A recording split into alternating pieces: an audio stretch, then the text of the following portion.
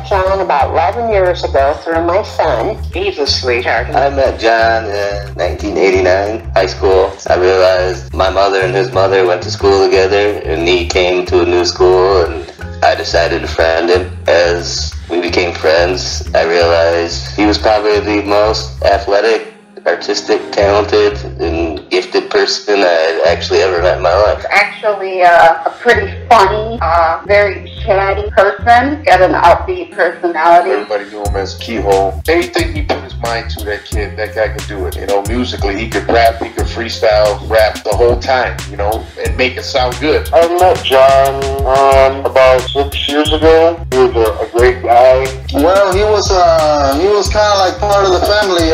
You know, he grew up around us. You know, they're here in Albion, and you know, he was real close to my cousin, and so yeah, we were kind of close. That man can draw. This guy could draw anything, and he could draw anything. He was a rapper. I had the opportunity to be in the studio with him at times. I mean, everything he's ever set his mind to, I think he's always accomplished from the time he was young. Very super intelligent. No, it was just vivid memories, you know, like him coming over with my cousins, you know, and him being on his bike, you know, doing, you know, he was real good at doing tricks on the bike when he was younger, and he was pretty much outgoing. I know he was a good wrestler. He went to state for wrestling in high school.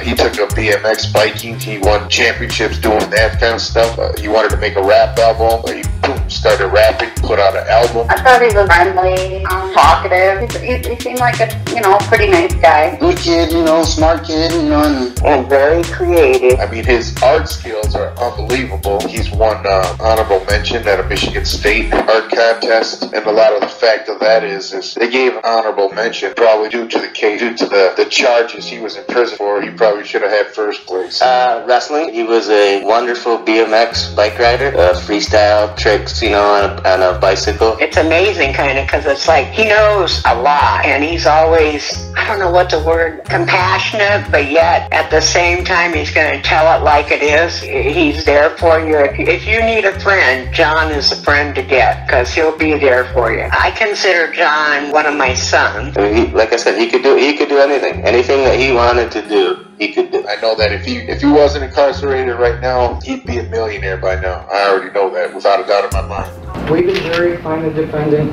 John Ortiz Keyhole, guilty of first-degree premeditated murder.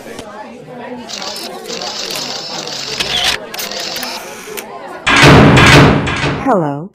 This is a prepaid debit call from John Keyhole,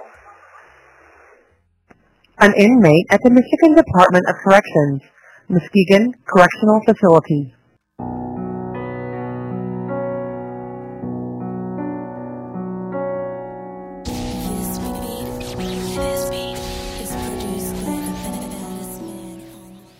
from a 7 by 10 foot cell of a Michigan prison, I am John Ortiz Keyhole, and welcome to Creating a Cannibal.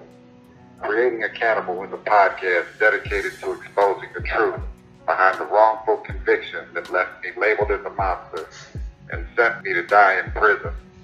Now, for the first time, you are about to hear the true story of what happened inside and outside of the courtroom.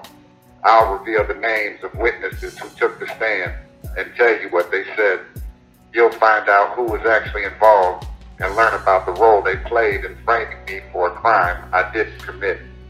For 20 years, I was silenced by the concrete walls and razor wire that surrounds me. And for 20 years, the media ran with a one-sided version of this case. A version that is full of distorted evidence and outright lies. They gave you sensational headlines, but me, I'm giving you the truth. Previously, on Creating a Cannibal, Rose Larner was reported missing, and for 2.5 years, Bill Brown was the main suspect in her disappearance. To save himself from being charged with murder, he pointed the finger at me. For his cooperation, Bill Brown got a deal, and the former Ingham County prosecutor, Donald Martin, tried to use the case to further his own political ambitions. Together, they crafted a gruesome story, and the media obediently pushed it for them.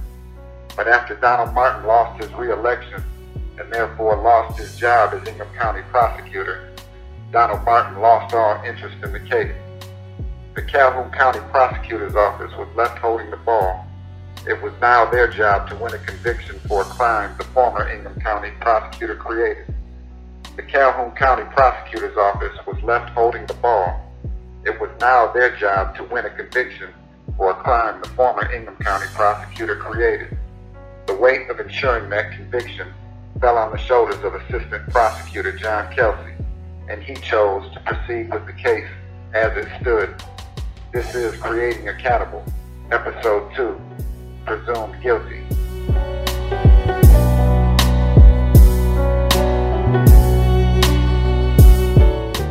Jury selection for John Ortiz Kehoe's trial was scheduled to begin on March 18 of 1997.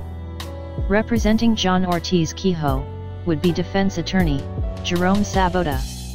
On behalf of the Calhoun County Prosecutor's Office, Assistant Prosecutor John Kelsey was in charge of securing a conviction.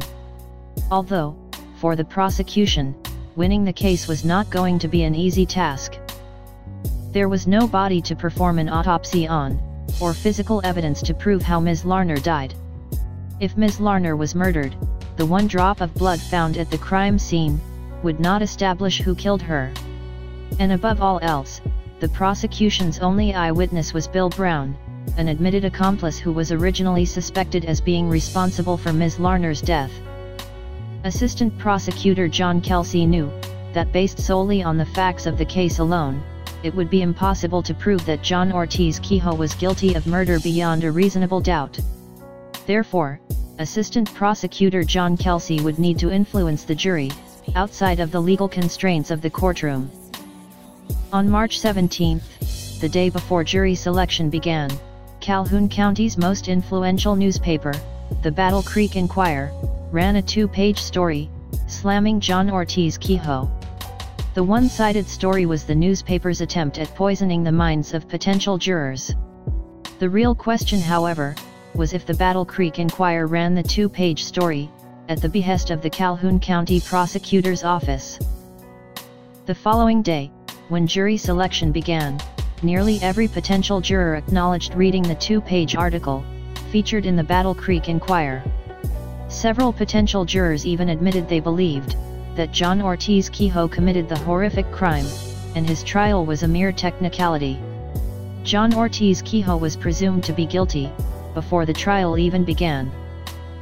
As a result of several jurors stating that their opinion of John Ortiz Kehoe had been affected by the media's coverage of the case, Judge Stephen B. Miller called for an off-the-record meeting in his chambers.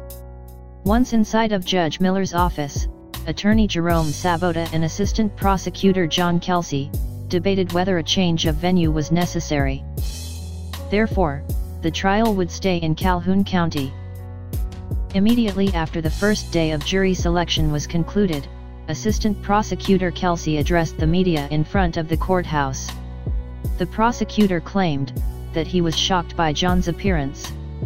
Assistant Prosecutor Kelsey then told reporters that before John was on trial, he looked like a Mexican gangster rapper.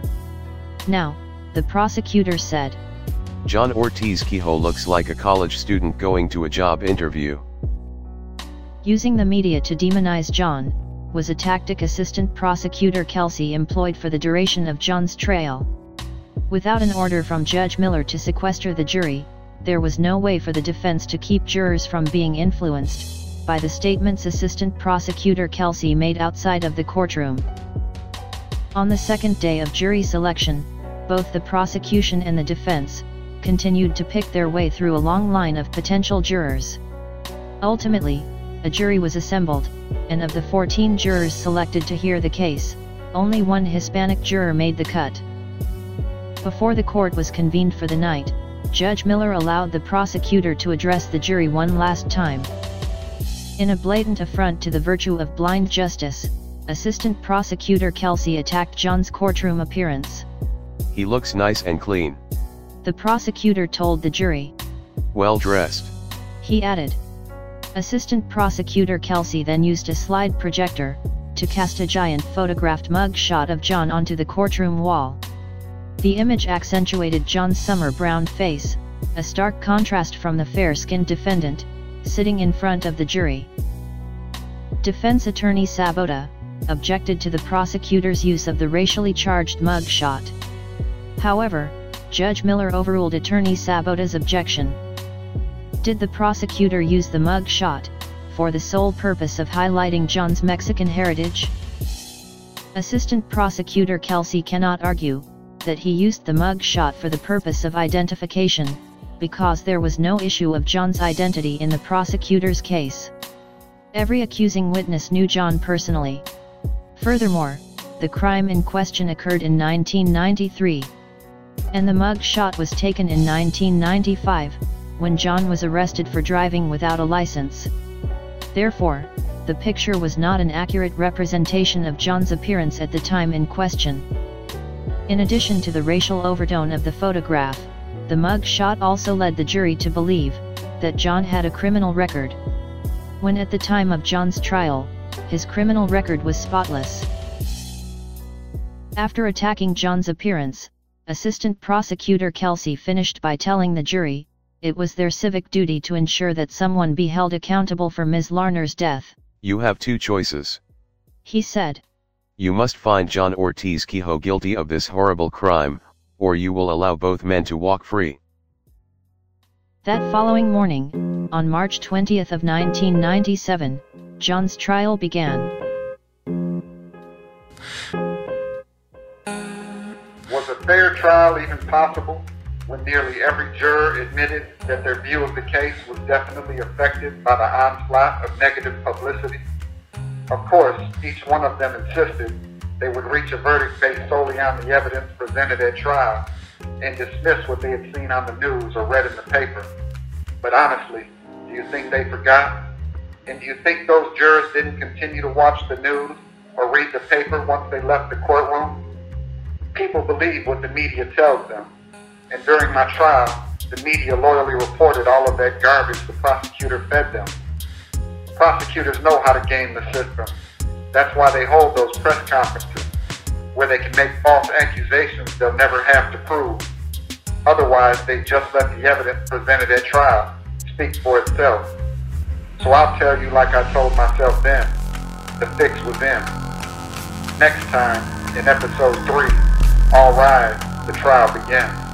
Finally culminating in the trial of her accused killer, John Ortiz Kehoe. Assistant Prosecutor Kelsey addressed the jury, admitting that investigators were unable to solve the case, promised to provide proof of every necessary element to find John guilty. Prosecutor Kelsey called his first witness to the stand. Thank you for listening to Creating a Cannibal, an Emerald production. Make sure you follow me on social media and check out my blog for a more in-depth look at how I was framed. Creating a Cannibal is a podcast produced under Emerald Productions. Gerardo G. Gonzalez Jr., Robert D. Tabb and Lucas Sampson are editorial advisors. Emerald Santos our executive producer and the one who mixed our show. Our theme music are Shot Me Down composed by Audio Binger and Freedom Drops composed by Ari De Niro. Our website is creatingacannibal.wordpress.com. Special thanks to Mr. John Ortiz Kehoe for sharing his side of story. Also visit John's blog website where you can see documents from the case, johnortiz-kehoe.blogspot.com.